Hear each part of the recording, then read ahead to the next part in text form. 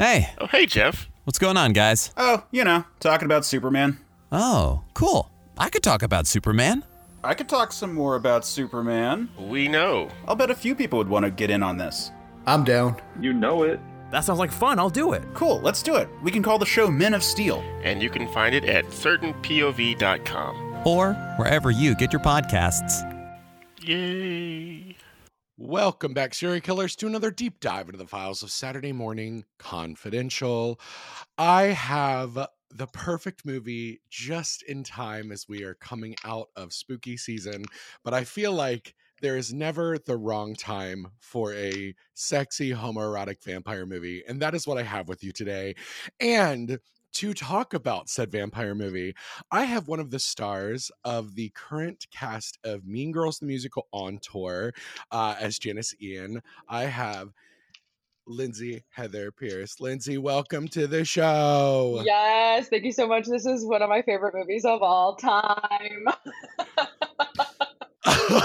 When you threw this out on Instagram, I was like, oh yes, this has to happen. Must. Must. So, for anyone who does not know you, why don't you introduce who you are and tell us kind of where your love for this movie started? Okay, yes. My name is Lindsay Heather Pierce.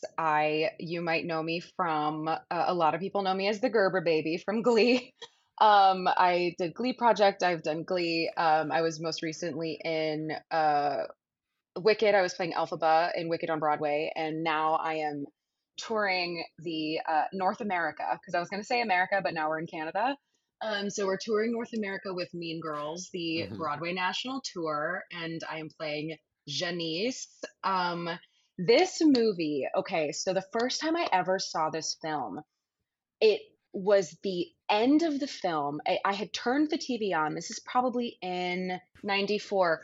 So this came on TV. So it had been some years. I'm going to say I saw it on television around the age of 9 or 10. Probably on TNT, probably you know what I mean? Like probably heavily edited for television. But I didn't see the whole film. I only saw from the final interview with David, Christian Slater, yum, yum, yum, final interview up until the car driving across the Golden Gate Bridge and Tom Cruise like fixing his lace and he just ate Christian Slater. That's like the amount that I saw, and I was like, what was that? I loved every minute of it. Like I was like, and mind you, like it was rare to be left alone with the television on, clicking through channels willy-nilly. Like there must have been a film on, like it must have been on and playing, or it just got turned on. I somehow managed to see like the final, I would say 10 minutes of the film. And I was like, yum, yum, yum, yum, yum, yum, yum, had to. And I remembered that it was Interview with a Vampire because there had been a commercial before the moment that I'd seen, and it was like still playing, like there was a little pop-up thing at the bottom of the commercial that was like TNT is still playing Interview with a Vampire. And I was like, what is that? Now, mind you, I didn't really remember the name, but I remembered the faces. I knew that it was Tom Cruise and I knew that it was Brad Pitt. And I was like, what is that? And for years following, until about the age of like 16, 17, for years following, I would go, what was that like period piece movie with vampires? And it was like young Brad Pitt, young Tom Cruise, 90s. Like, what was that? It had just stuck in my brain then. I went on a college tour of all the USCs in Southern California with my high school. So this was like a weekend, like a Thursday to Sunday long trip doing college tours. We went to Pembroke. We went to like San Diego. We did Santa Barbara, Azusa Pacific. Like we did a tour of all these all theaters, LOL, of all these colleges. And I knew I wasn't going to a single one of these places. So I was like there, and then we had like a Disneyland trip is all I remember. Was we were like like late juniors Mhm. / seniors. Oh no, we were sophomores. That's right, we were sophomores. So I was maybe 15, maybe Mhm. 15, and this is very important information. I had a portable DVD player on me, and I Uh-huh. traveled with this portable Mhm. DVD player, and I think I had like Ice Age and like uh Shelley Duvall's Fairy Tale Theater, Labyrinth, like my faves. I had like my Good faves. choice. And I and Mhm. I and I Mhm. I remember taking that box set with me because I was like, I'm gonna need all the help I can getting through. I went through so many batteries watching my portable DVD player on in this like tour bus that we were on. And Mhm. so Mhm. I we were in, I think it was UC Santa Barbara, and we were allowed like 45 minutes in like the school like shop, like the like just like the like a, Mhm. I don't even know what to call it. Like it was like a student store. It had books, it had books for sale, not just textbooks. It was like, we probably Anne Rice novels. I mean, it had everything. And then there was a section of discount DVDs. Mhm. I'm going through and I was like, I have money to spare. Like I was sent with like Of $200, course. like to like the Mhm. stuff that money that I saved and like my parents' allowance. Like I was sent with money for food and like to buy a little fun thing. So I was flipping through these DVDs and kid you not, a DVD of Interview with a Vampire was there, and I pulled it out and my whole body I went, because it was Tom Cruise and it was Brad Pitt on the fucking, can I Mhm. cuss? Can I Mhm. curse in this? On the fucking Oh, yes, cover. please do. Yeah, And as it's much as you that want. Yeah. and it was that and it's the cover with Tom Cruise like with his nails and his teeth, and I was Mhm. like, "Oh my God." And I flipped it around and I saw the back and I was like, "This is it." And it was like vampire doing interview in San Francisco, New Orleans, like yada yada. And I was like, oh my God, I have found the movie. I Mhm. found the movie and I'm gonna get to see the rest of the movie up until those last 10 minutes that I had no idea what the film was about. So I put my little DVD Okay. in that portable DVD player and I was watching it. And then I very quickly realized that it was a very adult film. And I was at a private Christian high school. So I was like watching this DVD like I was hiding it. Like I was like with my portable DVD, I was Mhm. like covering Mhm. it. And then Mhm. it got to like the Theater de Vampire de la Vampire or whatever it is, like the vampires pretending to be humans, pretending to be vampires. Mhm. And I was like, oh my God, she's naked. Oh my God, I hope nobody sees me watching this. Like I was like just covering it, absolutely trying to make sure. And then I watched it on repeat for probably the next 2 years of my life. Like I just loved it. The design, the Oh my story. god. And I knew about Anne Rice because my dad was a really big reader in the eight, like, and she was obviously like extremely prolific, and Mhm. she's obviously passed on now. But it was, I knew about the books. Mhm. And then once I'd seen the film, I went and I read most of the series. And I actually recently, I told you this, I recently reread Interview with the Vampire because I knew we were going to do this. And I was like, wow, I don't remember it being quite so Uh-huh. homoerotic. And then, like, trigger warning, like a little pedophilic. Like, there's a little bit of pedophilia in there, a lot of bit of pedophilia in Yeah. there. Um, and like the questions of morality Yeah. of like living forever and being a child, and like that everybody wanted to eat young boys Mhm. the whole time. Like it was just, I don't really know anything about Anne Rice beyond some of the work that she's written, but okay, Mhm. okay. And it's been one of those, and Yeah, I'm pretty sure it's one of the films that turned me a little gay. You know what I mean? Like I think it was one of those films that like made me Yes, a it is. little queer. It was like a sexual Mhm. awakening. And I'm sure Mhm. it was for you as well. Oh, yeah, well, I don't think I actually saw it till I was 23 or 24 for the I was first gonna say, time. what's your 'Cause I experience? too came from I was a very conservative Christian kid growing up. And so we didn't do spooky horror things. We certainly didn't do the vampires, because I very much, my mother growing up was the God Warrior from Wife Swap. So it's the Yep. gargoyles and the devil, and it's of the Satan. And did you pray for me? Did you Yep. think of me? It is not Christian. It's dark sided. Yep. Yep. And so I definitely was like in a room of like depraved queer people drunk watching this movie for the first time and going, I've never God. cared about Tom Cruise or Brad Pitt until this moment in time. And I Correct. suddenly care 100% a lot correct. about Brad Pitt and Tom Cruise in this moment. Yes. You know, but it, you know, it's, I've always loved kind of, because it was the same time that I discovered Buffy. So I was probably 20, I think. And so very much like, because we're talking, this is probably 2004 when this happened, like 2003, 2004. So like I was like just coming into my own as like my own queer person, and like Yes. Spike had heavily coded me in Buffy. And so like this, like vampires are always, it probably wasn't until Twilight that I went, maybe I prefer the werewolves to the vampires. Right. But I will still always pick vampires at the end of the Always. day. Always. They're cleaner. Always. So they are cleaner. There's also something so sophisticated about vampires, because it's, you either lean into like, I mean, it also is because a lot of the time the stories we have of vampires are of a class of human that is not a working class human necessarily. So or if they are, they're messy. So like, but it's still, it's just, there's something really refined and old, because it's even like in Twilight, I cared way more about like Carlisle and Esme than I cared about, or 100%, than yes. anybody else. Or like when the Volturi showed up, I was like, oh, so we've got 3,000-year-old vampires who are just better than everyone. I love this.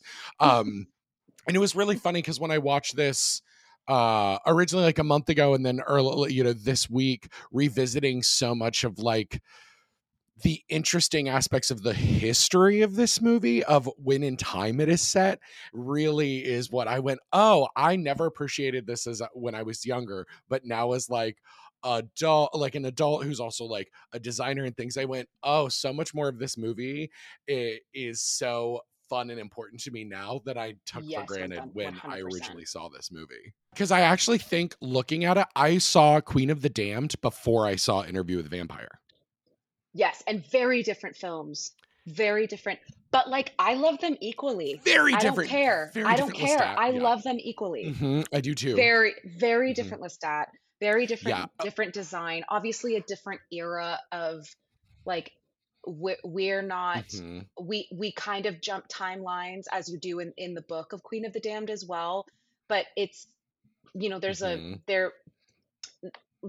mean, I know that this is not an episode on Queen of the Damned, but it can be like a sub episode. But the, you know, the idea of like, of a vampire trying to blend into modern society and being out, quote unquote, which is like queer as hell. But also the like, the first film, or not the first film, because they're almost, I wouldn't even really connect the two. I don't even think they're really in the same world, not at all. because they were in such, I wouldn't say that it's like a vampire series. I would say that there is one film of Interview with the Vampire based on the book, and then there's a film of Queen of the Damned based on a book. Like, I wouldn't even connect the two. But what's so different about Interview is it is a autobiography. It is a memoir of the past, and we don't really see Louis try to adhere to modern society. He just kind of exists there and is in the outskirts. Like, you see him go to the films, you see him go to the movies. He goes back to New Orleans. You know, we don't see him traveling the world when Claudia dies, and you don't see, he just says that. And in the book there's a little bit same of that description, but it's the same stuff of like a montage of him going and trying to find answers. And that's, I think, the beautiful thing about the separation between Louis and Lestat, is that Lestat loves to be in the now, whereas Louis is stuck in the past. And that is what makes him so haunted and human, you Mhm. know, or like it's Lestat can only live in the now, which Mhm. is what kind of makes Lestat ethereal and untouchable, is that he always wants to be moving forward, and Yeah. he wants the zest of life. He will literally eat the world if he could, in so many ways, because he has to Yep. have the newest thing. And I mean, and Lestat could be an entire conversation of like consumerism and like the queer Mhm. experience of what are you even supposed to look like as a queer person, and what are you supposed to be interested in, and like how do you Right. fit Mhm. into those slots. And it's just I could go on and on and on. But you know, also like kind of the I remember watching Queen of the Damned next. I didn't see Queen of the Damned until after I'd seen Interview. And I Mhm. loved Queen of the Damned because I was an emo kid, and I loved like the Disturbed, and I loved, you know, and I loved the leather Oh, and yeah. the punk goth influence, and the music of Queen of the Damned. It's an impeccable soundtrack. It's untouchable. It's not skippable. It's also Oh, good. it's incredible. Mhm. Yeah, and like, and then you're in London, whereas you're in Paris in a lot of Interview with the Vampire, and you're in New Orleans, so you Mhm. really have the French influence, but you have this London influence, and then Death Valley Mhm. and LA, which I lived in LA for 11 years, so watching the film makes me I know where they're sitting. I know when they're at the Griffith Observatory, Mhm. and and it's just it's still fantastical in that as well, and like Asaka and the whole um Asaka. That is Once on this Island. Akasha is the god. Asaka is Once on this Island. Yeah. Queen Akasha is Aaliyah, who's also incredible in that film. Aaliyah is so unbelievably good, Mhm. and God rest her soul. Truly, we What a lost her loss. way too What a soon, loss. way too Mhm. fucking soon. But also like that, I think Queen of the Damned is a really good example of using something as inspiration, because Lestat is not Mhm. blonde as he is in the book and as he is in Interview with the Mhm. Vampire. And they really just kind of they lean into letting the actors do the work rather than kind of pushing them into Mhm. being a character. And then now leaning all the way back, I'll take us back to Interview with the Mhm. Vampire. Anne Rice did not want Tom Cruise to play that part. Anne Rice was so against She did Tom not. Cruise Not at playing all. Lestat, because he not only did he not look like Lestat, first and foremost, but she was like, who is this Mhm. like ultra mega star? And then she had, you know, this still kind of slightly unknown Brad Pitt, but like Tom Cruise was already Tom Cruise when they did this film. Mhm. And Mhm.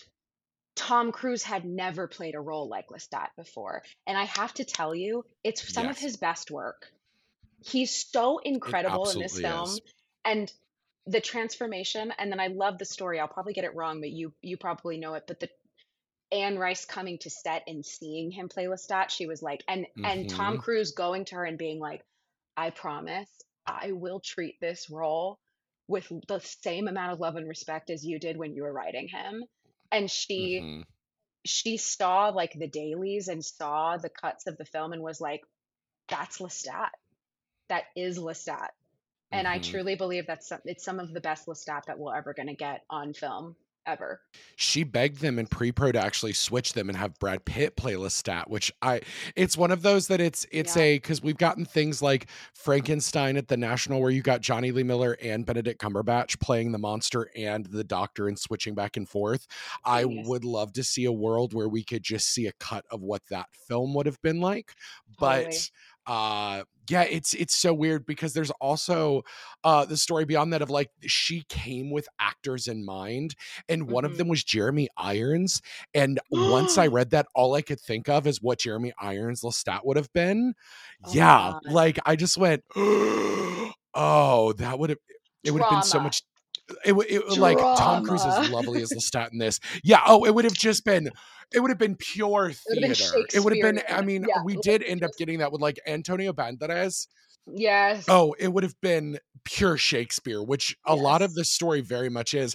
But Hmm. I also didn't realize that at one point, Anne Rice understood the homoeroticism that she had put in the book, because depending on where you hear her in time, after she converted to Catholicism later in her life, she really Yes. like renounced a lot of the inherent queerness in her books, which is I a bummer know. considering her son is a queer novelist who pretty Right. much made the first 20 years of his career writing queer stories. But she apparently wrote an entire version of this script because they also started the movie making process of this book in 1976 before it was even published. Like, they purchased the movie rights to this in the 70s and it And they've been transferred between sitting two on it. different studios before it eventually ended up being made in the 90s. Yeah. And she even at one point in the mid 80s wrote a version of it with where is it here? With Louis as a female character, because she was like, they're never going to contextualize the relationship properly because Hollywood is so afraid of queerness. Right. And she wrote Louis for Cher. So it was originally Oh going to be my Cher God. as Oh Louis my if it had been produced in God. like 1985. Here's the thing. And here's the thing. It's kind of a no for me, but like I would kill to see that film. Uh-huh. Like I would kill to see that film. Lestat, look at what you did to me. Look at what I am. It's just, it they would would have put a be song in there. They would have made a song everything. happen somehow. Like they would have made her Okay, that's the next, tell me more, tell me more. that is the next bit of trivia, is that she wrote the song Lovers Forever with Shirley Elcard for the film's soundtrack. And it was then put forward into the actual movie because it was the same studio making the movie as it was supposed to in the 80s. And so they kept the song, but Brad Pitt was like, absolutely not. When he got cast, well, no, I'm sorry, I'm Very reading this fair. incorrectly.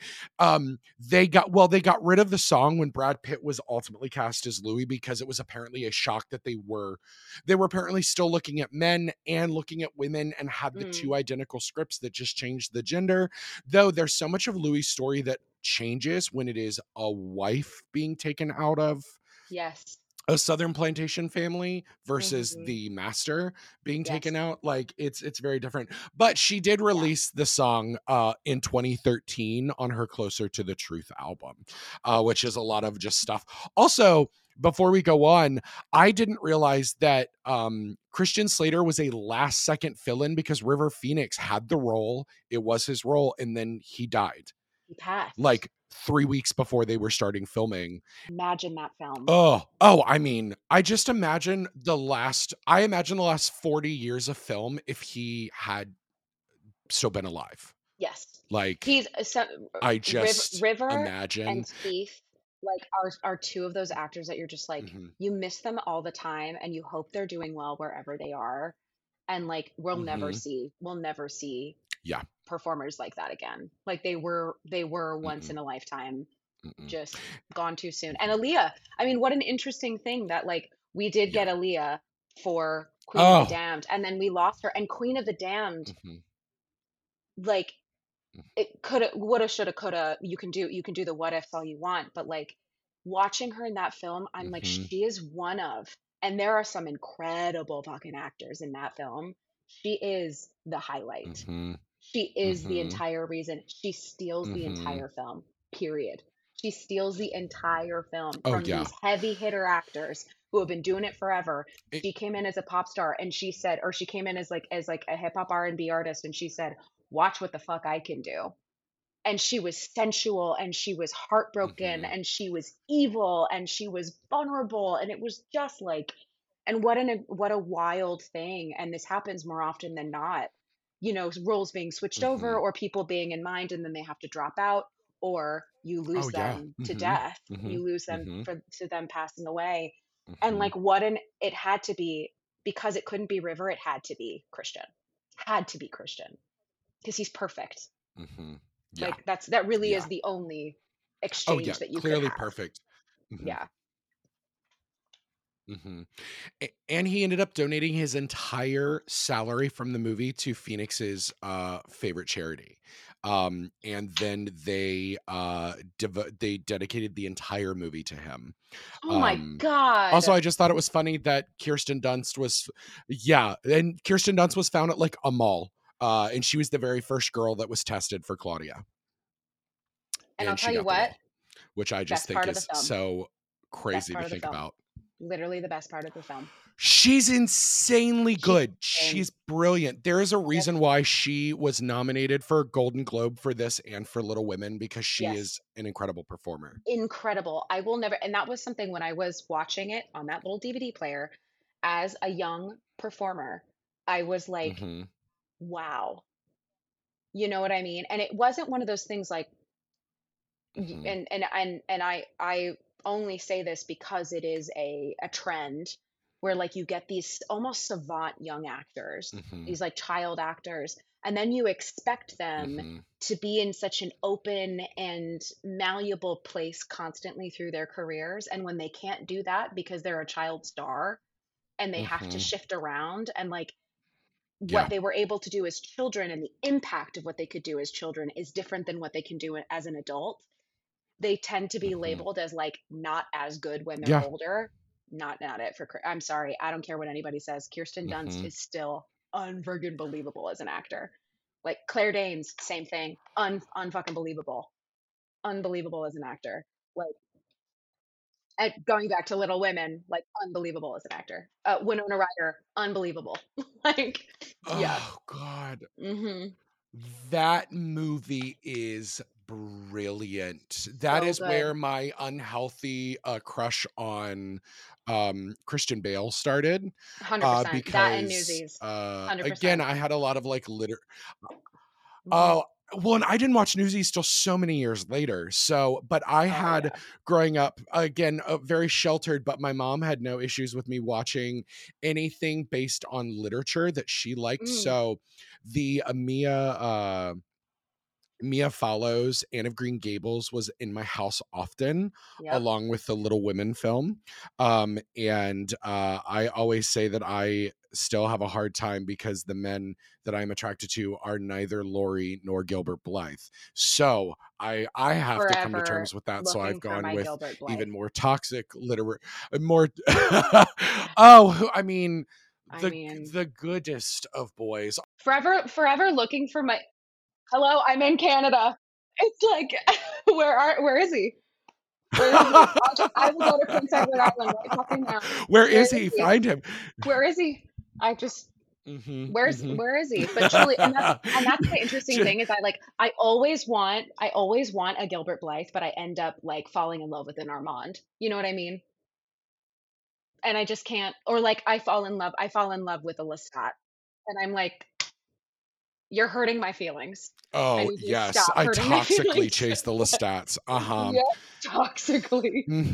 Oh, but like who Toxically. doesn't want a who doesn't want a beautiful man with long, gorgeous hair who is European and owns his own theater? Like, honestly, I'll right tell you, I now, would the also like to say absolute dream. I don't the care if your dream, friends are weird. and I would also like to say, I know that they cannot see me, but Maddie can, and they can attest that my hair is literally Louis right now. I have It's Louis. yes, yeah, it I'm giving absolutely Louis. is. I'm fully giving. I'm giving Louis. It's the same length. It's the same cut. Listen, and that is queer influence, folks. that that is queer culture. That is queer that is the true queer coding. Like it is just it's such a thing. So let's jump in and like so I have not read this novel in probably 20 years, so I've hmm forgotten a lot of it. And Yeah. everyone knows I'm currently living in and around a cruise ship. So books Mhm. are not something that I have with me right now. I did think about going and purchasing a used copy, but let's jump in. What are some things that you think, 20 years now after your initial viewing of this movie Mm. that still stick with you and you think makes this a truly wonderful movie? Um, the the I'm so glad that it didn't get made too soon. That's something that I'll say right off the bat, because the Mm-hmm. necessity of more modernized film magic, not even just CG, but like modernized film magic. Um, there's so much in this film that is theatrical because there's practical effects that are being used more often than not. And Mm-hmm. that is what makes it tangible. And that's what Mm-hmm. also makes it inviting while also keeping you separate. Like, I never feel like I am being so sucked in that I can't be safe while watching the film. But I also do feel like, because it is so tangible, as Mm-hmm. someone who's a theater person, New Orleans, I could smell it, I could taste it. And like, having been now to New Orleans, I remember going and being like, I'm Mm-hmm. finally here. I have been waiting. I've been waiting to be here. Mm-hmm. And you can feel, and it is because it is, again, so theatrical. The design is just so spot on. The costumes and the wig Mm-hmm. design, the tiny details of the vampire's nails being slightly longer than everybody else's, and the details Mm-hmm. of like their Mm-hmm. our white skin, our fear size. Do you have any idea of the thing you would become? Like, the way the transformation from human to Mm-hmm. vampire, the death of the heart into the immediate transformation. I mean, I'll never forget watching Louis going on the ground and him breathing in, his death rattle, and then his eyes, and he's got the blue veins on his Mm-hmm. cheeks, and his eyes go from the Brad Pitt slightly blue into this green, and then his hair suddenly being thicker, and when he Mm-hmm. sits up and he's like, now look with your vampire eyes, and he sees the statue open its eyes and close. It's the grave of his wife, and it's almost like she's looking at him being Mm-hmm. like, wow, Mm-hmm. okay, so you're just going to walk the world alone for the rest of your life, which I think is incredible. And then the Mm-hmm. transformation of Claudia later in the film, going from this kind of sick Mm-hmm. child, Mm-hmm. and this child not really understanding what's happening to her, into the curls rising up into the frame, and her teeth getting longer, and then her sitting up and going, I Mm-hmm. want some more. Unbelievable. I mean, it's Mm-hmm. that Mm-hmm. imagery, and Mm-hmm. like,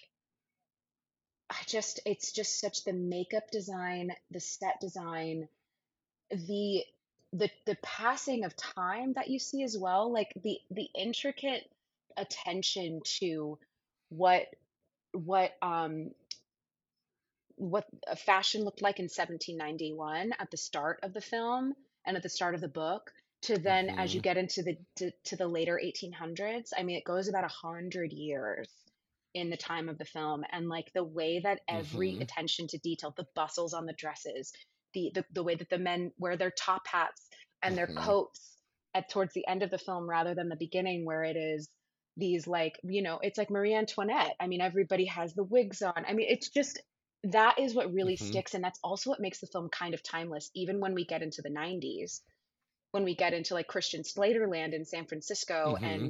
and Louis just wearing like a three-piece like brown suit, or like a black, or whatever he's wearing. Like, it is Mm-hmm. very 90s. Mm-hmm. And just the attention, which is also what makes Mm-hmm. Lestat's re-entrance into the film so sad, is that he's stuck, and Lestat hates being Yeah. stuck. Mm-hmm. And it's just Mm-hmm. awesome. It's Mm-hmm. awesome. So that's what really sticks. And it's the performances, the way that there's so much intimacy, because vampires do not give a fuck about decorum. Mm-hmm. They don't care about like social norm and like Yep. what is proper. So you'll see people standing really close to each other, and they don't blink, and they don't disconnect their eye Mm-hmm. contact, and they hold hands, and they're very comfortable with one another. They're very comfortable in their bodies. The way, when they're in the art gallery after um, Louis has purged. It's called the purging of the Opera des Vampires. He purges the crypt, and then he comes out, and him and Armand have that scene in the Mm-hmm. art gallery, and he goes, I know, like, I know what you did.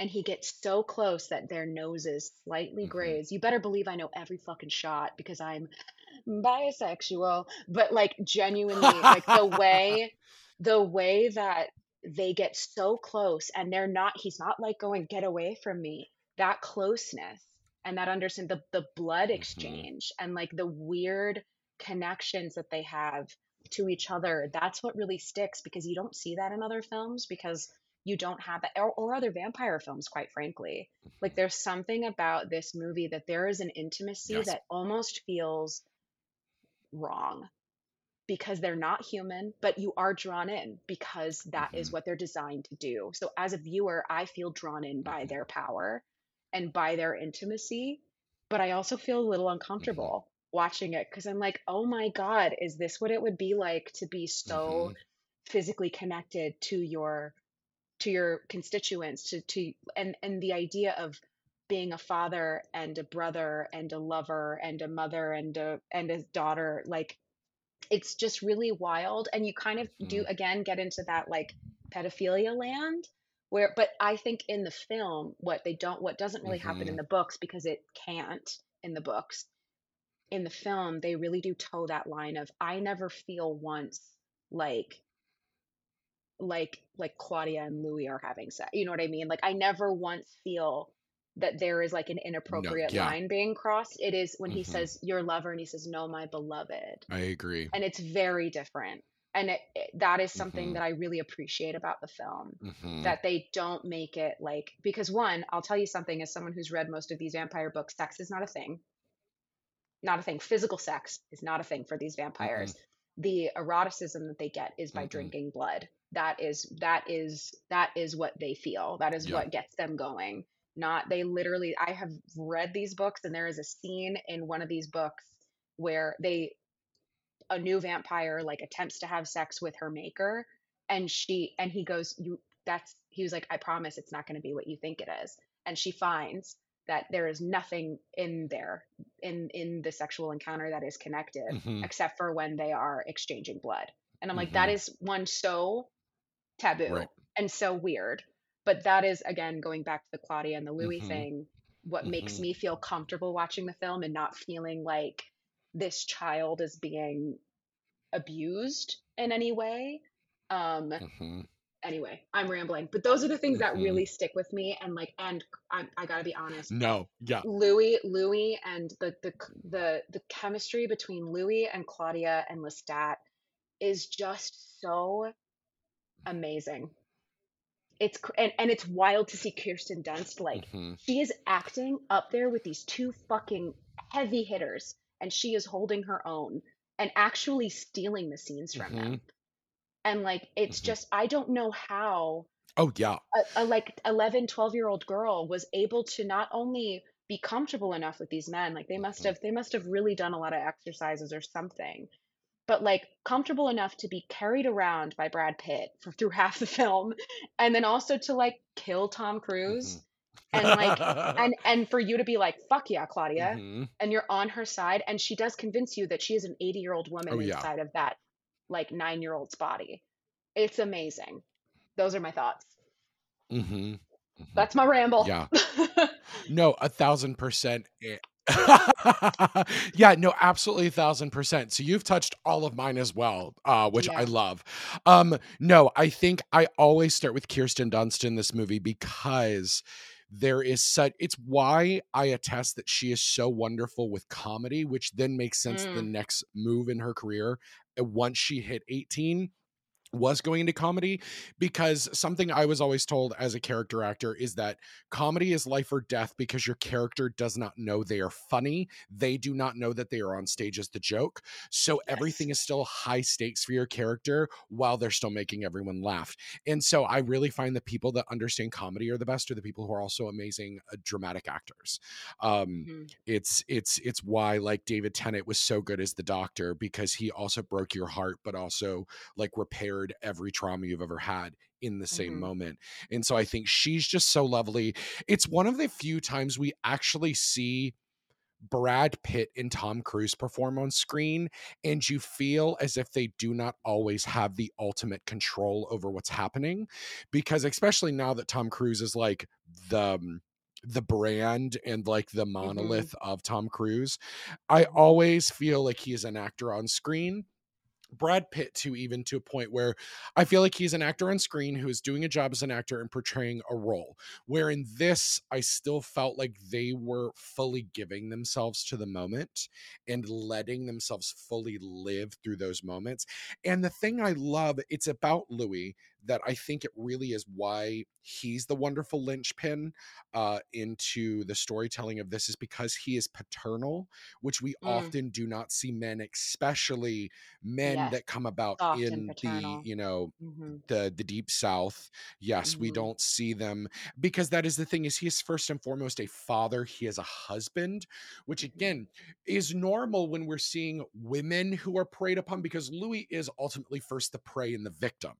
He is first and foremost, but then the victim gets to live a story beyond their victimhood, which is something Mhm. interesting about vampire stories, because often it's also the only time that we see softness or intimacy is like, so before this, we'd only had serious vampire films that were of a heavy tone, that were like Lost Boys, which had come out, 5 years before this. Yes. But really, was the highest budgeted vampire film in the history of film to this point, because even though Universal had started with this brilliant idea of storytelling with the Universal monsters, we had just come out of the 70s with like Fright Night and all these kind of ridiculous, lovely horror things that I love, that are just comedy, that we're seeing this genre set up things like Buffy, not the movie, but the TV show, and like why we still have this kind of dark hold on serious vampire stories, Mhm. because they took this, because this is ultimately a story of romance. It's a story of time and war and journey that happens to have the vampire element, and I think that's what sets this story so much apart from that. Mhm. So just the three of them, I think, from the top. And then you also have Antonio Banderas, like totally dominating the 25 minutes of the film that he is in. Like Just so lovely. You get, beyond. He's also so striking. oh, So striking. mhm. Can can I tell you, Lindsay, he is my celebrity casting for the wizard for the Wicked film. I Oh think he would my be a oh perfect my wizard. God, he would be so good. He would be so good. Because he would be fun and soft and welcoming. He also has an incredible voice, because he's single-handedly been funding like musical theater in Spanish language for the last 20 years. Like he's producing Western Mhm. musicals in Spanish language in Mexico and Spain, like single-handedly. I mean, he did the revival of Nine. Like he is a musical theater performer. He's lovely and talented. But he also brings that sensibility of the Spanish Romanticism, Mhm. the other performative art forms in film that was being performed in other countries that we necessarily weren't seeing. Right. Also, just from a theater history standpoint, seeing this elevated form of what theater was like in the late 1800s prior to the American musical, all Right. these things, they're all these fun bits that I think I've taken for granted until now. But for me, one of the standout parts of this, and I think it really shows that having a budget to film on location really makes the difference, because so much of the film, all the exteriors were filmed where they were supposed to be filmed. They were filmed in Paris, they were filmed Yep. in New Orleans, And you can and tell. you can You just you feel it, can you can see tell. it. Yeah. Mhm. Mhm. It also helps. So I didn't even start thinking about this until I was in like costume history courses. Now, because I did undergrad like after I'd been a working actor, and like all of these things that like in my late 20s decided to go and like actually get my degree and do costuming. And so it's one of those moments where everybody kind of forgets, when you get to that late 1700s, everybody in the US, while maybe a few months behind in trends, you're dressing just like England and France is at the time. You are Yes. still dressing of the utmost of fashion if you have the money to. And so we're so focused on like what the American Revolution would look like. And I was like, well, like Martha Washington still would have worn what the British aristocracy was wearing at the time. Like it is still, those were the things that were accessible, because there was still not that much clothing being made and created in the US, Mhm. because we were still sending, because that was like just after the American Revolution, we were still Mhm. sending cotton and things over to the UK to be produced and then sent back. So it was this Yes. weird supply chain. And I love that they did a really succinct, wonderful job of the costuming through. And it's a little thing that I didn't notice until this last time around watching, that Claudia, they dress her like a little girl when we were in the early 1800s when she's first being turned and things. But when we get to the late 1800s and she's been a vampire for 60, 70 years, Yeah. that she is dressing like a in woman. miniature form of what an adult woman would have worn, because that is that point that they had developed children's clothing and children's styles, which they hadn't really done in the late 1700s. It was, smock dresses and things for children. But once you hit a certain age, you wore the same thing that your parents did. They were just smaller. So, at that point, choosing, and it shows that like Louis' character is listening to her as a person, like as a soul bonded being, because truly it's one of those, like, they are truly soul bonded in a non-romantic way. And he takes care of her because there's also, like you said, there's nothing. I was worried about getting to the scenes where they're in Paris dancing at the courts and very much in public, and it's a thing that I was like, oh, am I going to feel really gross about this? And I was like, no, because he's still handling her with such care and softness. And in many times, if you notice, she's actually taking the lead of him. She's the one that's like the guiding force. He will do whatever she asks because, and I think those are all just things that those little moments, but then also just seeing the French aristocracy going to the theater and what they were wearing and what they were doing in the French theater was just, it sets this film apart in such a way because it is a fluffy, it gives the same costuming and design vibes that like a big fluffy period piece does, but it still gives you the romance of a romance new movie, but it gives you the action and supernatural aspects of something that all would not have this production value. Because even looking at Queen of the Damned, it has a much, not lower production value, but it's a much, you can tell where their money went and how they spent things. And so it was, they looked and they were like, well, it's more contemporary looking with the exception of the goddess. And so everything else is just very modern 90s vampire. Everybody's in leather. It's gritty. And Stuart Townsend has eyeliner because he's just beautiful. But I think those are just, they're all also, something I love about this movie that until I started reading about the new TV series that has come out, which people are loving. I have not watched it yet. I didn't want to watch it before this because I didn't want it. I didn't want it to kind of code this conversation. I did the same thing. What a friend of mine did say that she thinks is really wonderful, and you get it in the book, but we don't get it in the movie because of how they want to tone Louis' story.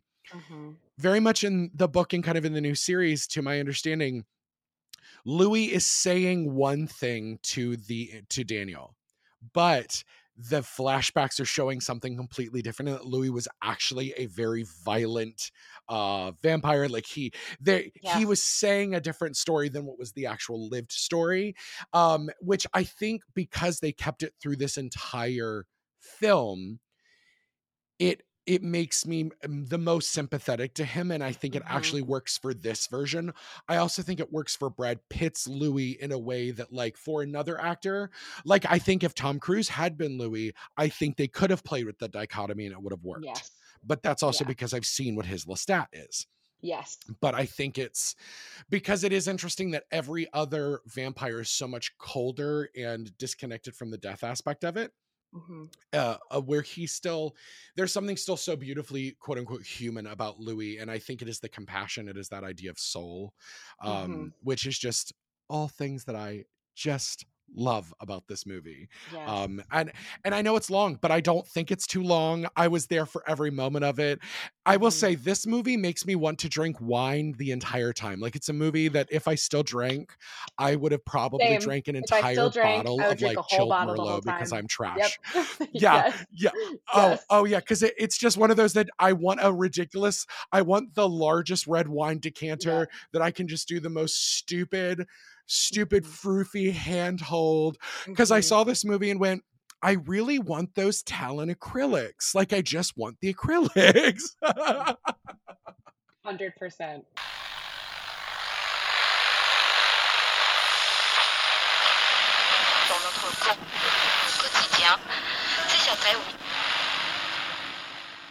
Don't worry, listeners. No need to adjust your dial. This is Landline Radio. Welcome to the end of the dial at the end of the world. I'm the host, and we bring you stories too chilling and strange to be true, right from the heart of towns where the lines between this world and the next connect. Stories from people just like you, for those long, dark, lonely nights driving down roads that never seem to end. We'll be here. And don't worry if you can't find us. We'll find you. Leyline Radio is from Dreamer Productions and can be found monthly exclusively starting in October on their Patreon feed. Follow the link in the show notes below to hear and enjoy.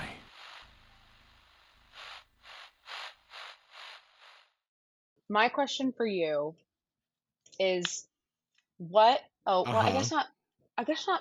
Question. I'm You can hear me putting vocal lozenges in my mouth because I'm performing tonight. Um, something that I find really interesting about the film, as someone who has now read the books, and I'd seen the film first, read the books after, and usually it's the other way around for me. Um,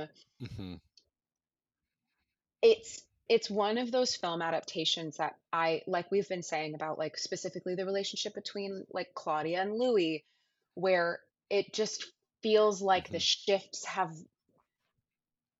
not only like made the characters more lovable and more you're able to have more empathy and like compassion towards them and like ethos, but I find that, one, obviously the book is so long, and it's so detailed, and it's not, I mean, it's really not that long. I think it's only like 400 pages, something like that, but it's longer than like your average like 350 page novel. Yeah.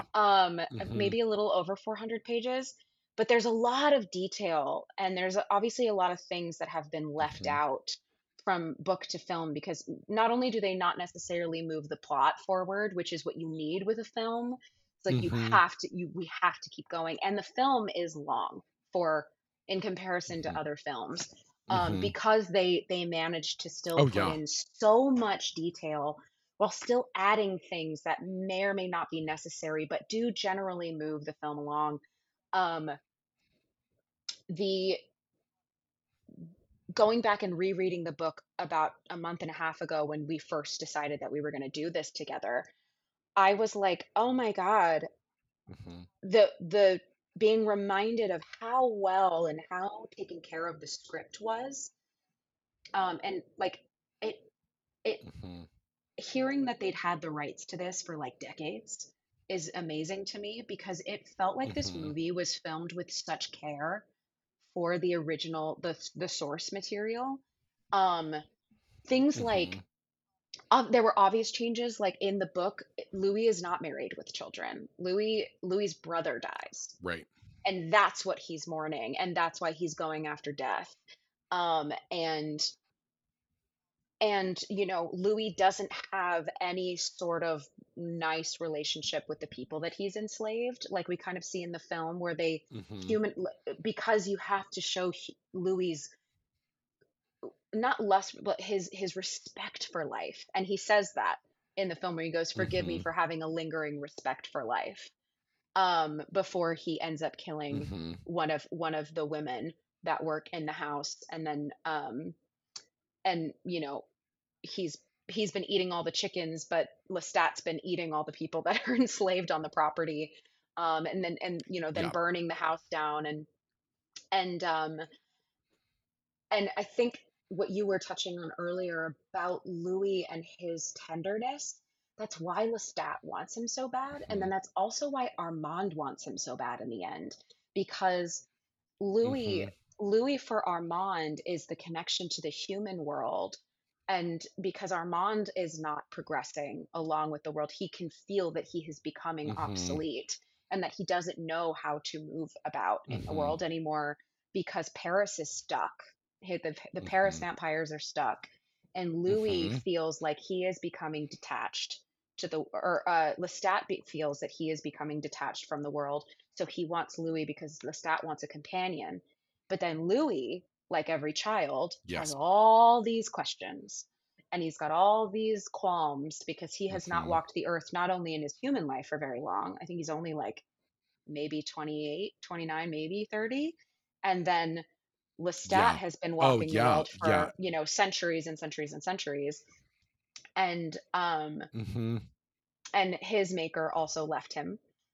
And so Lestat has no answers. Mm-hmm. And in that scene where he says, "You must, forgive me for having a link," before they set the house on fire, before Louis sets the house on fire, and he says, "Forgive me Mm-hmm. for still having a lingering respect for life." And Louis says, "But you must know something about the meaning of it all." And Lestat loses his mind. He goes, "Why? Why should I know Mm-hmm. these things? Do you know them?" And then he's like, "That noise. I cannot live with that noise." Mm-hmm. Um, there's just something really amazing about vampires having all this time and there being no meaning, because Mm-hmm. you think about how many, I mean, I would give anything to have endless time on earth to read all the books that I'd want to read or learn how to play the violin, or because Mm-hmm. there's simply, and that's the beauty of human life, is that there simply isn't enough Mm-hmm. time, so you have to enjoy what you have while you have it. But Mm-hmm.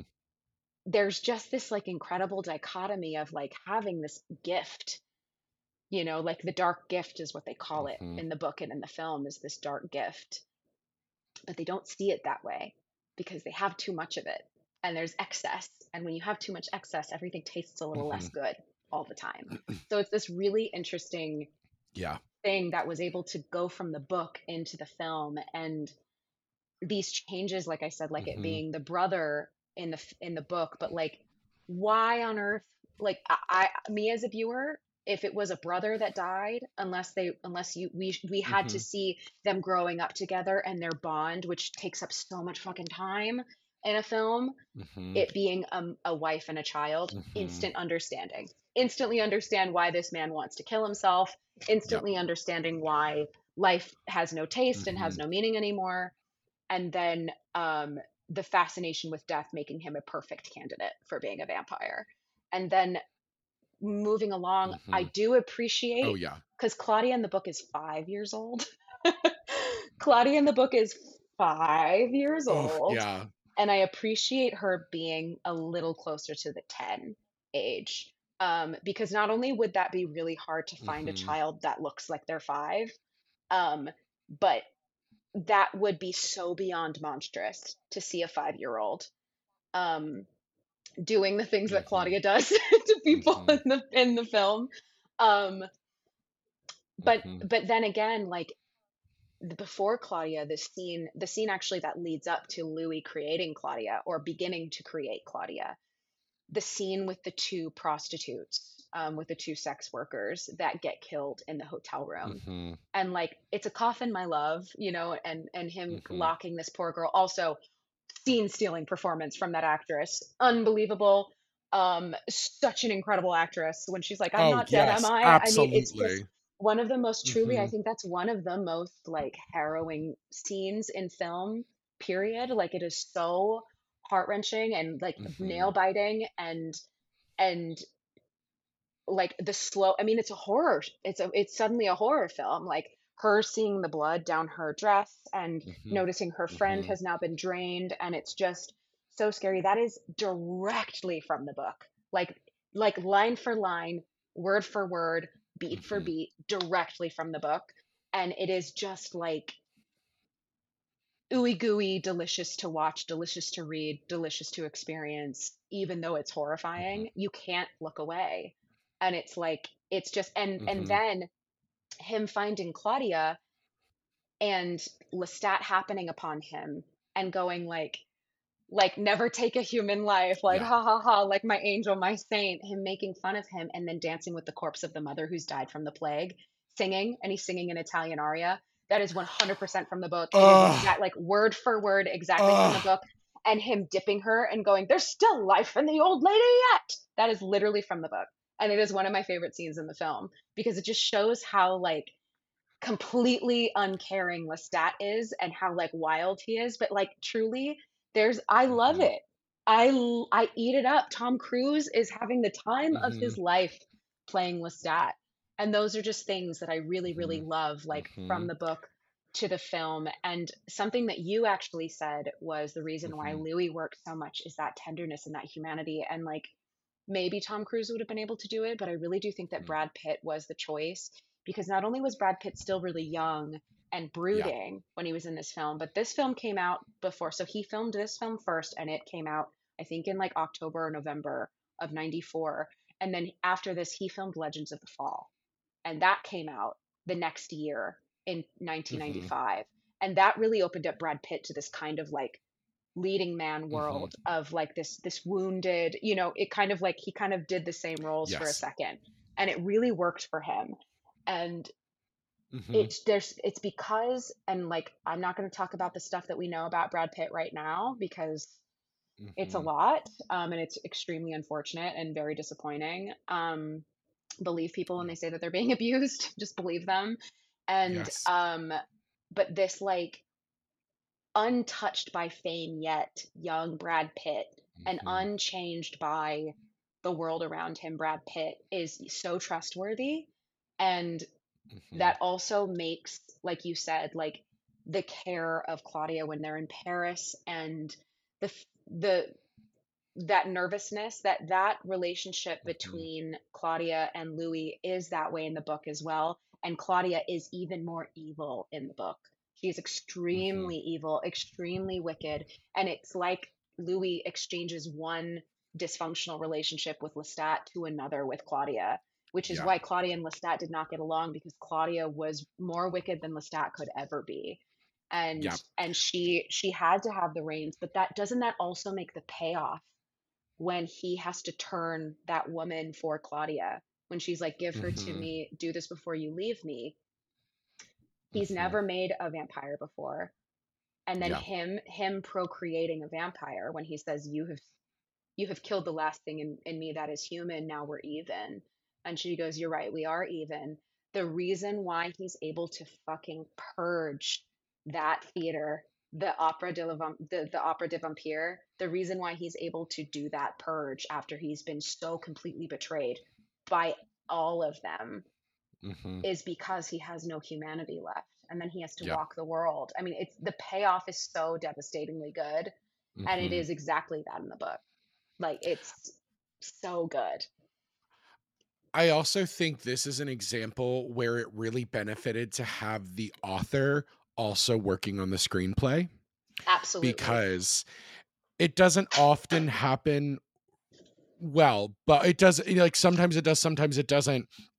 But having her there to help them make the changes so that she can still make them work within the characters. Like, honestly, the fact that she was aware from early on that she needed to make sure that while maybe she intact some of the queerness that was inherently there, she also Mhm. saw the changes that needed to be made so that the larger Hollywood picture also that way there weren't insinuations of for It Brad was and suddenly a for gay Tom. film. Yeah. Yeah. Well, and I think that's why like Louis having a wife and child was an Mhm. important move for that. Yes. Also because in that moment you can explain away so much by going, no, he was married. No, it's fine. It's fine.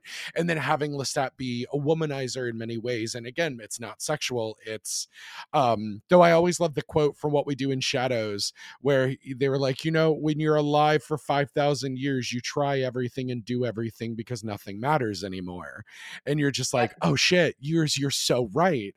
Um, Mhm.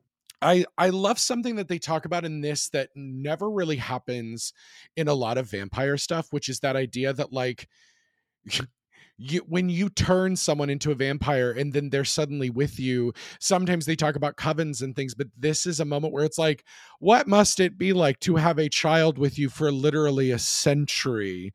Because all of these vampires are suddenly acting out because they were like, oh, their sire left them somewhere along the way, because these vampires are not easy to kill, which is also something I appreciate No. because it cements the idea of this secret vampire society that's also running human society.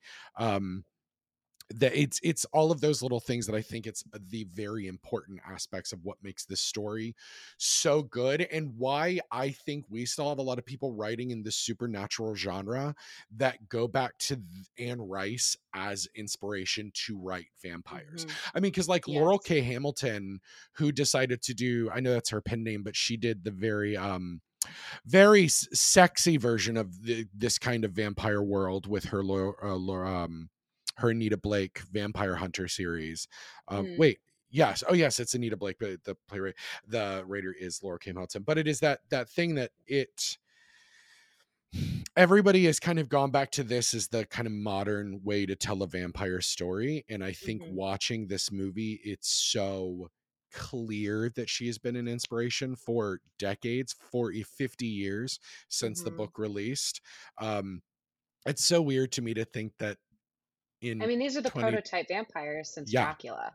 they Like absolutely are. this, Yeah, yeah. this really And I, set I more of also the have to tone. say, these are my favorite. This is my favorite Hmm. version of a vampire. Hmm. I don't love the Hmm. Dracula vampire. I do not love the Twilight vampire. And Oh trust no, me, I hate the I Twilight was not Vampire. I was not a Buff. I didn't watch Buffy because I wasn't Hmm. allowed. Was not Yeah, allowed to of watch course. Buffy. Yeah, But I absolutely was reading Twilight as it was coming out. yeah. And I loved the story of Twilight. I Hmm. didn't love the vampires. I didn't like that No. they were made of stone. I didn't like that they were as Hmm. hard as diamonds. I didn't get it. I Hmm. didn't understand it. But also what I Hmm. love about the Anne Rice vampires Hmm. is especially in the beginning of the film when he's like the old stake through the heart. Yeah. He's like garlic doesn't he's like it's irritating, Hmm. but it doesn't, he's like it's not a thing, and he's like, but it is sunlight and Yeah. it is fire. They can only be burned. There and Hmm. their remains must be scattered, Yeah. or else they can somehow come back together. I Ugh. mean, Lestat was eaten by a fucking alligator.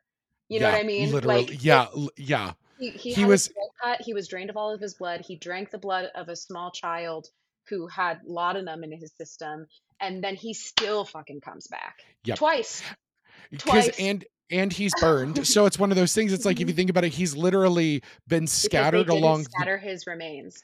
And But what's funny, I guess, if you think about it, technically, wouldn't you think that even a crocodile excrement, like but I yeah, also think that probably that crocodile died before it could actually digest him. Because like I can yes. only imagine what it must be to eat Because I think technically I dead think that like flesh. I think that he like got onto him. I mean, now we're getting to the like the Hmm. juicy shit Oh that I yeah. love talking about films, but like I think the crocodile latched onto him, and then very weakly and lazily Lestat was like onto the side Yeah. and just slowly Hmm. drained the alligator Hmm. or the Hmm. croc until there was no I more of that. And then I think it's a hmm gator. I think Gator. gators are Well, there, yeah, it and I would think be an alligator. crocodiles Yes, are, it would be. yeah, I think Crocodiles are African. Yeah, yeah. We crocodiles we are got African and we got Australian. gators. Yeah, we got Yeah, gators down here in the south. It's the gators. yeah. No, yeah, I definitely saw it as like a symbiotic thing that like the one like he Hmm. was barely able to take what he needed, but it kept him going. Yeah, and he was like, and It like the is. vermin of the swamp, Hmm. like the Oh toads, the yeah. the rats Hmm. and the toads, and he's Hmm. also Modorato when he's playing, Uh and he's like, huh. "Baby," I was like, "God, I love a dramatic fucking gay," and with Uh like huh. the Oh. lace, Uh the huh. lace Uh slowly huh. flowing, and Hmm. his decrepit hands playing the Hmm. piano. Hmm. Oh my It's. God, It's. it's I just think. heaven. It's I think it's simply why heaven. everybody has that one toxic gay friend. I think that's Have truly to, why it's the simply status. must, simply must, like So absolutely must. I have to ask the question Yes. as we're approaching the end. Is there anything now that like as a grown ass human that is like Mhm. revisited and kind of lived in this world but also taken in other media, you are your own storyteller now. Is Yeah. there anything in this movie that you wish they would have changed, or if you'd been at the helm you would have maybe done a little different? Um, I have to say, I gotta say no, because Mhm. I truly do think it's an excellent adaptation.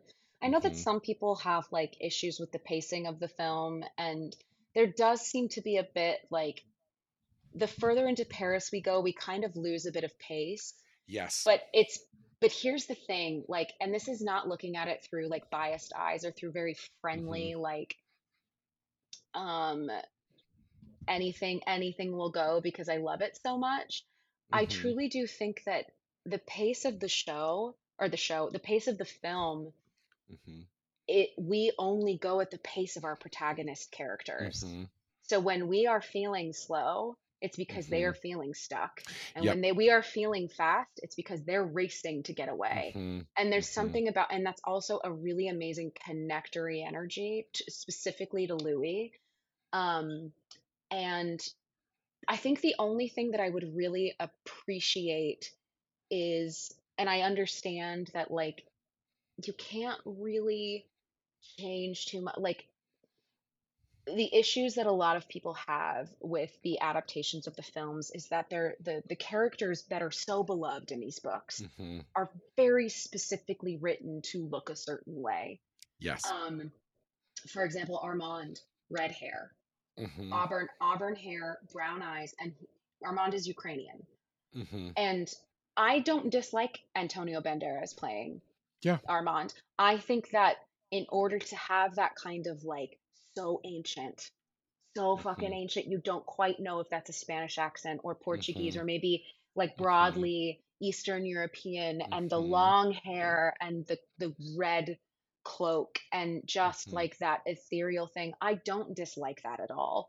Mhm. Um, and that's the thing, like I think some of the things that I would maybe used to feel like I'd want to change, Mhm. um I don't think is a necessary change. Like I think young me was like, I don't understand why there's nudity, things like Mhm. that. But Claudia seeing a beautiful naked grown woman and being Mhm. like, I'm never gonna have that. And it Mhm. is in the book, in the stage, like the Opera de Mhm. Vampire, that they strip this woman completely naked and then mesmerize her and then feed on her, and Mhm. everyone leaves going, what the fuck did we just watch? Yeah. Like it's supposed to shock you and it's supposed Mhm. to make you feel dehumanized because that Mhm. is what they do. and Mhm. and and then yet you're still like, do whatever you want. Mhm. That is the lure of a vampire. So Mhm. I really don't think, I mean, I look at it and I think the little boy that they keep in Paris, I wish that they had made him the age that he was in the book. I think he's like a Mhm. teenager. He's like Mhm. 14ish. And that somehow feels a little less predatory than having like a 10-year-old. Yeah. That they're like, try him. Mhm. There seems to be, and not that being under, and I do not mean this, like if you are not in a space to give consent or you are underage, you should not be being taken advantage of, period, full Agreed. stop. Like that Agreed. just is not up for debate, full stop. And I Mhm. don't even think 18 is old enough for Mm-mm. some. Mm-mm. But the him being slightly older in the book does seem to be that there is an awareness or an understanding, not making an exception, but for the time, 14-year-old Mhm. boys were getting married. You know what Yep. I mean? And for the Mhm. time, 16-year-old girls were having children, if not Yep. at 13, 14, 15. So if you think Mhm. about the context of the time period, still doesn't fucking make it okay. We'll never Yep. make it okay. But it being a teenage boy who wants to be a vampire Mhm. and then is eventually killed because there is no use for him, which is devastating. Mhm. It being like a 10-year-old boy who's like driving Yeah. the horse's carriage is like really weird for me. Yeah. But other than that, I like truly, I think for the time, Mhm. it's kind of a perfect film. I think it's kind of Mhm. untouchable in that way. But that's just my personal opinion. I just really do believe that this is an excellent example of Mhm. when Hollywood plus the writer meld and there is care taken for the content of the film. Mhm. I don't think I think it's pretty damn close to Yeah. like a perfect adaptation of a book. Yeah. I agree with you. I think the pacing, I rarely have ever I found a kind of movie that want was more. perfectly That's paced. kind of Yeah. like my only I thing is I'm like, I want more deleted scenes. Mhm. I wish if it was like Titanic or it was a part one and a part two, I would have fucking Mhm. lived. I would Well, have absolutely lived. that's why it makes sense that literally the first season of the AMC series is only going just beyond Claudia's turning. Like they're going Wow. I just have to beyond watch that. it. So Yeah, like, well, because I know even season 1 is not done yet, but it right. ends in like 2 weeks, I think. But like really leaning in because they said that like the Opera de Vampire is going to be like the finale of season 2 going into season 3. So like Wow. they're going to keep, it makes sense to, if you've got, because we wouldn't even thought There's about so doing a much TV source show of this at the material. time. Yeah. And And it's it would have tanked. If it was a yes. show, it would Well, never. It would 'Cause never have seen the light of day. But because the yeah. film was so successful in its way, and it's like a cult classic now, there is Mhm. able to be a Yep. TV show that our generation will love and the generation before us will love, and Yep. then the new generation will Yes. now love it. 1,000%. I Yeah. agree. I agree wholeheartedly there. So I just have one question. It'll be my last question. Why do you think they have not been able to make a vampire adaptation musical work? Every one of them has flopped within a month of opening. Oh, They've yeah. never ever been able to make it work. Why do you think that is? I mean, because we haven't seen one like since you and I have been working professionally. There's literally not been one for I think these reasons. But I Yeah, just the Frank always Wildhorn laugh. Dracula didn't go well. The Lestat musical, Fresh blood to yeah. revive me. Yeah, and I can literally, as you're saying that, I can hear I Want More Mm-hmm. in my Mm-hmm. head. To be honest, I think here's the thing. The question of do we need it will always Mm-hmm. come up. And to be honest, I think a musical of Lestat, the Mm-hmm. vampire Lestat, would be incredible. And it's a shame Mm-hmm. that it didn't really work. But I think Mm-hmm. the thing, one, is that the music, I don't think that they've ever found the right Mm-mm. composer and lyricist to be able to humanize a vampire and to Mm-hmm. make humans want to watch that shit. And also, I have to say it, these are extremely white centric stories. And these Yeah. are very like Eurocentric stories. And I think since we've already had Scarlet Pimpernel and we've Mm-hmm. had Jekyll and Les Mis. Hyde, Yeah. we've We've had had Les Mis. everything. Yeah. I think it's just hard. And it's not, these musicals were made when we weren't really thinking about who is Mm-hmm. being represented in these stories and is it safe to have a person of color playing this role? Will there be Mm-hmm. harm done to them Mm-hmm. by pretending like, if we set this character in this time period, et cetera, et cetera? There's a lot to think about. Like, will this process be harmful, or is anybody being represented? I think now it's kind of hard to, like, I would say if you're going to make a musical, make a Buffy musical, Yeah. like, because that would That, be great. yes. That would be Mm-hmm. really, really great because you can blend all of it. It's Mm-hmm. representative, you know what I mean? But I think it's difficult to try and make Dracula work or to try and make Lestat work.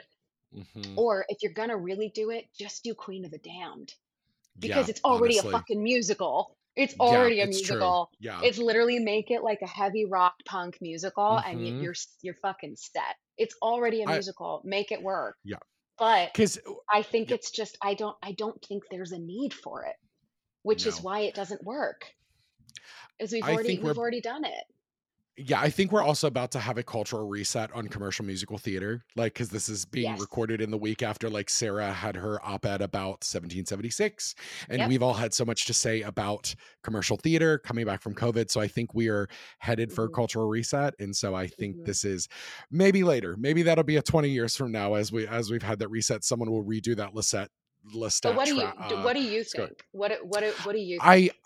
I think it's hard because, like, Dance the Vampire, they went so post Bela Lugosi, like the Yeah. campiest of vampires with the big, and it just didn't work. And I think it's because the music, you need a rock, like a metal rock sound, because Mhm. Weber got close with Phantom, the right tone for what Mhm. Phantom needed by having those electric guitars.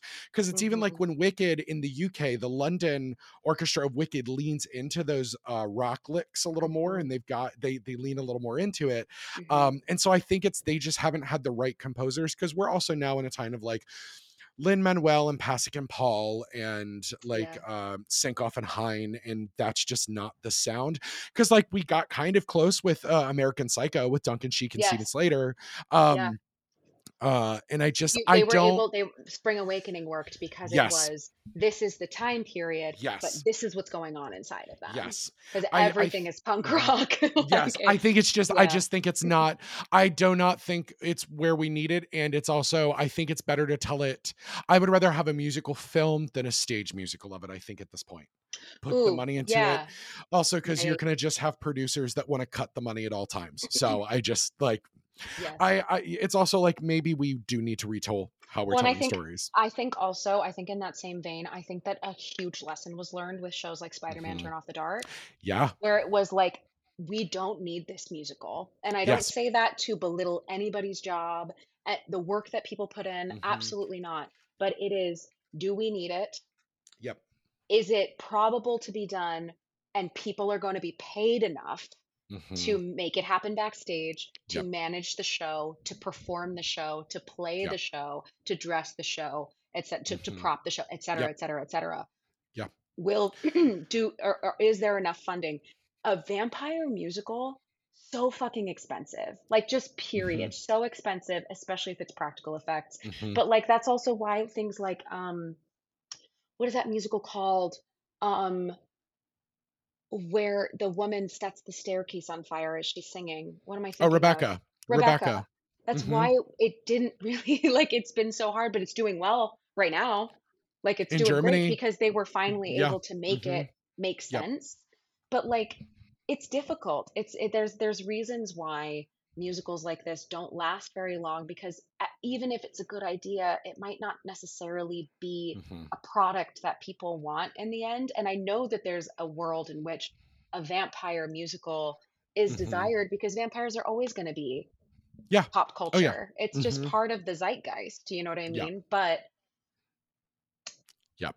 did we need Spider-Man? We didn't need Lestat. We didn't No. need Mm-mm. Dracula. And then once it's Hmm. done and it gets a bad reputation, it's Hmm. very rare for something to be able to happen again. Like we're probably not going to get another Yep. superhero musical for No, decades. we Probably don't not in need our it. lifetime because we Thank don't need God. it. We don't need it. As someone You know who what I saw mean? Spider-Man, I saw all 3 versions of Spider-Man. It was not needed. It was not necessary. We don't need it. Like So, we don't need a Bono musical. I'm sorry. We don't no. need it. And like In and no world even ever. No. and not to like speak about any other shows, but like there are certain shows that are trying to be made that are almost grassroots that are being Hmm. overshadowed by musicals that are Yep. being written by these like pop icons and Hmm. stuff that like and I'm not talking about The Notebook. I want to make that very Right. clear Oh, because no, I no. think Yeah, The yeah, yeah. Notebook is going to be a smash hit. But like Hmm. shows that are being based off of films or that are being based off of books because we don't have a lot of original idea right now, Hmm. which is what I Hmm. think needs to change. I think that Yep. shows like Hadestown do well because Hmm. it's an original piece and it's really really good and that's Yeah. why it's successful because you can connect it to Greek mythology but it is not It's something its that own has thing. been done Hmm. before. Hmm. Also let the writers of Hadestown make the vampire let them do the interview with the vampire musical Hmm. because it's New Orleans at its core. Yep. You know what I Yeah. mean? Like if like that is the way to make it and also let women write it. Yes. That's the It'll be thing is like it'll be the gay and reason. it'll have it'll have the sensitivity that we need it to have. Yes. And that's the thing. Like I said, because these things have failed, it's Mhm. not, or because they cannot be put beyond what they're able to do in the moment because they're either Yep. being made too soon or they're being made as a cash grab. Yes. Like it then gets the reputation of like, good luck doing Dracula at your high school. You know what I mean? Like it sucks. Yeah, It yeah, sucks, but which is also yeah. why the play Dracula works really well, but the musical Hmm. doesn't. Yep. I agree.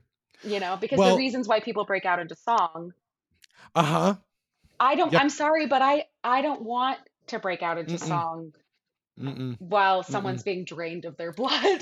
Like Yeah, it's just it's not. why it's why there's a Yeah. campiness to horror, but there's a real scariness, and why the two go together. It's because I don't want him to seduce her in song. I want her to actually just be seduced, and then like that's Yes. just the thing. Like it's just I don't need a that's song while those she's moments. eating a child. Nope. You know what I Nope. mean? Like while Definitely Lucy not. is Hmm. like Hmm. haunting a graveyard. Yeah. Like I'm good. Yeah. We don't need that. Yeah. But Lindsay, thank you so much for being on the show today. I know you have a show to do Thank you tonight, so so I just much. thank you so much for coming on. So you are currently on tour for quite a few more months. Until So why next don't you May. Yep. Perfect. So why don't you tell everyone where they can find you on social media and where they can get tickets to see you on stage in Mean Girls? You can find me pretty much everywhere at Lindsay Heather Pierce. I think Twitter is at Miss Lindsay Pierce because it's my name's too long.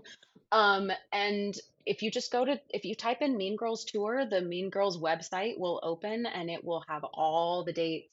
We have a lot of really great sit downs. We're going to California. We're sitting down in Florida. Um, it's going to be a really good time. If anybody that's listening from Canada, we're in Toronto for 5 weeks. We're in Ottawa right now, and it's a dream. It's been the time of my life. So I love that so much. and also it's for such a anybody fun that's show. listening that doesn't know, Maddie also has another podcast called Exit Stage Death, and it's Yes. it's giving Interview with a Vampire. It absolutely very is. much so. It's giving camp, it's giving theater, it's giving scary, it's giving horror. It's great. That is the best compliment we have had since this happened. So I appreciate that so much. Well, we will have to have you back on again to do Queen of the Damned. Just clearly that we will have to have you back for that. Have you ever seen something in a theater that you just couldn't explain? Or have you ever thought about if dying really ain't that bad? And do you spend sleepless nights wondering exactly what happened to Natalie Wood that night on the boat? If you answered yes to any of these questions, then it's time for you to exit stage death. Exit Stage Death is the chilling true stories behind your favorite Broadway shows, releasing bi-weekly on Tuesday starting May 24th. So if you want to find out which Broadway house is the most haunted, Talk about what killed our favorite Broadway flops, and learn about the murderous path of Mama Rose that took Gypsy Rose Lee to stardom, it's time for Places, actors. Thank you, Places. it's time to exit stage death.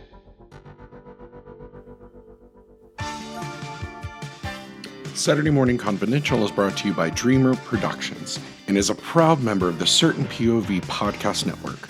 You can find us on Facebook at Saturday Morning Confidential, on Instagram at SMC Pod, and on Twitter at The SMC Podcast. You can find all the shows that Certain POV has to offer at certainpov.com. We're also on Patreon at Dreamer Productions, where your donation of only $2 a month keeps constant programming coming in and supporting our new shows as we go throughout 2022. Now join us again next time for another deep dive into the files of Saturday Morning Confidential. CPOV. CertainPOV.com.